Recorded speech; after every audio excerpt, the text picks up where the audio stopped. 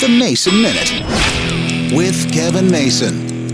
Having lived all over the country, I've always been fascinated with the different things you have to do when you move to a new state. Getting your driver's license, getting your license plates. Every state is similar, but just a little bit different. When it comes to temporary tags, back in the day, some states had paper that you taped in the back window. But of course, everybody started getting tinted rear windows, so they went to cardboard. Same size as a regular license plate, but it was cardboard. Now in the last year or two, they've gone to a sticker that's about half the size of a license plate. It's square, so a lot of car dealerships take their personalized license plate, their little plastic license plate, and put the sticker on that. The other day I saw something brilliant. A used car lot that actually took the sticker and put it on one of those plastic license plates, but wrapped around it so you could see the logo of the used car dealership. So it wasn't covering over their logo. You could see the temporary sticker was meant to be there. The most amazing thing, it was on a Rolls Royce. Temporary tags, very fascinating, especially when you're driving a Rolls.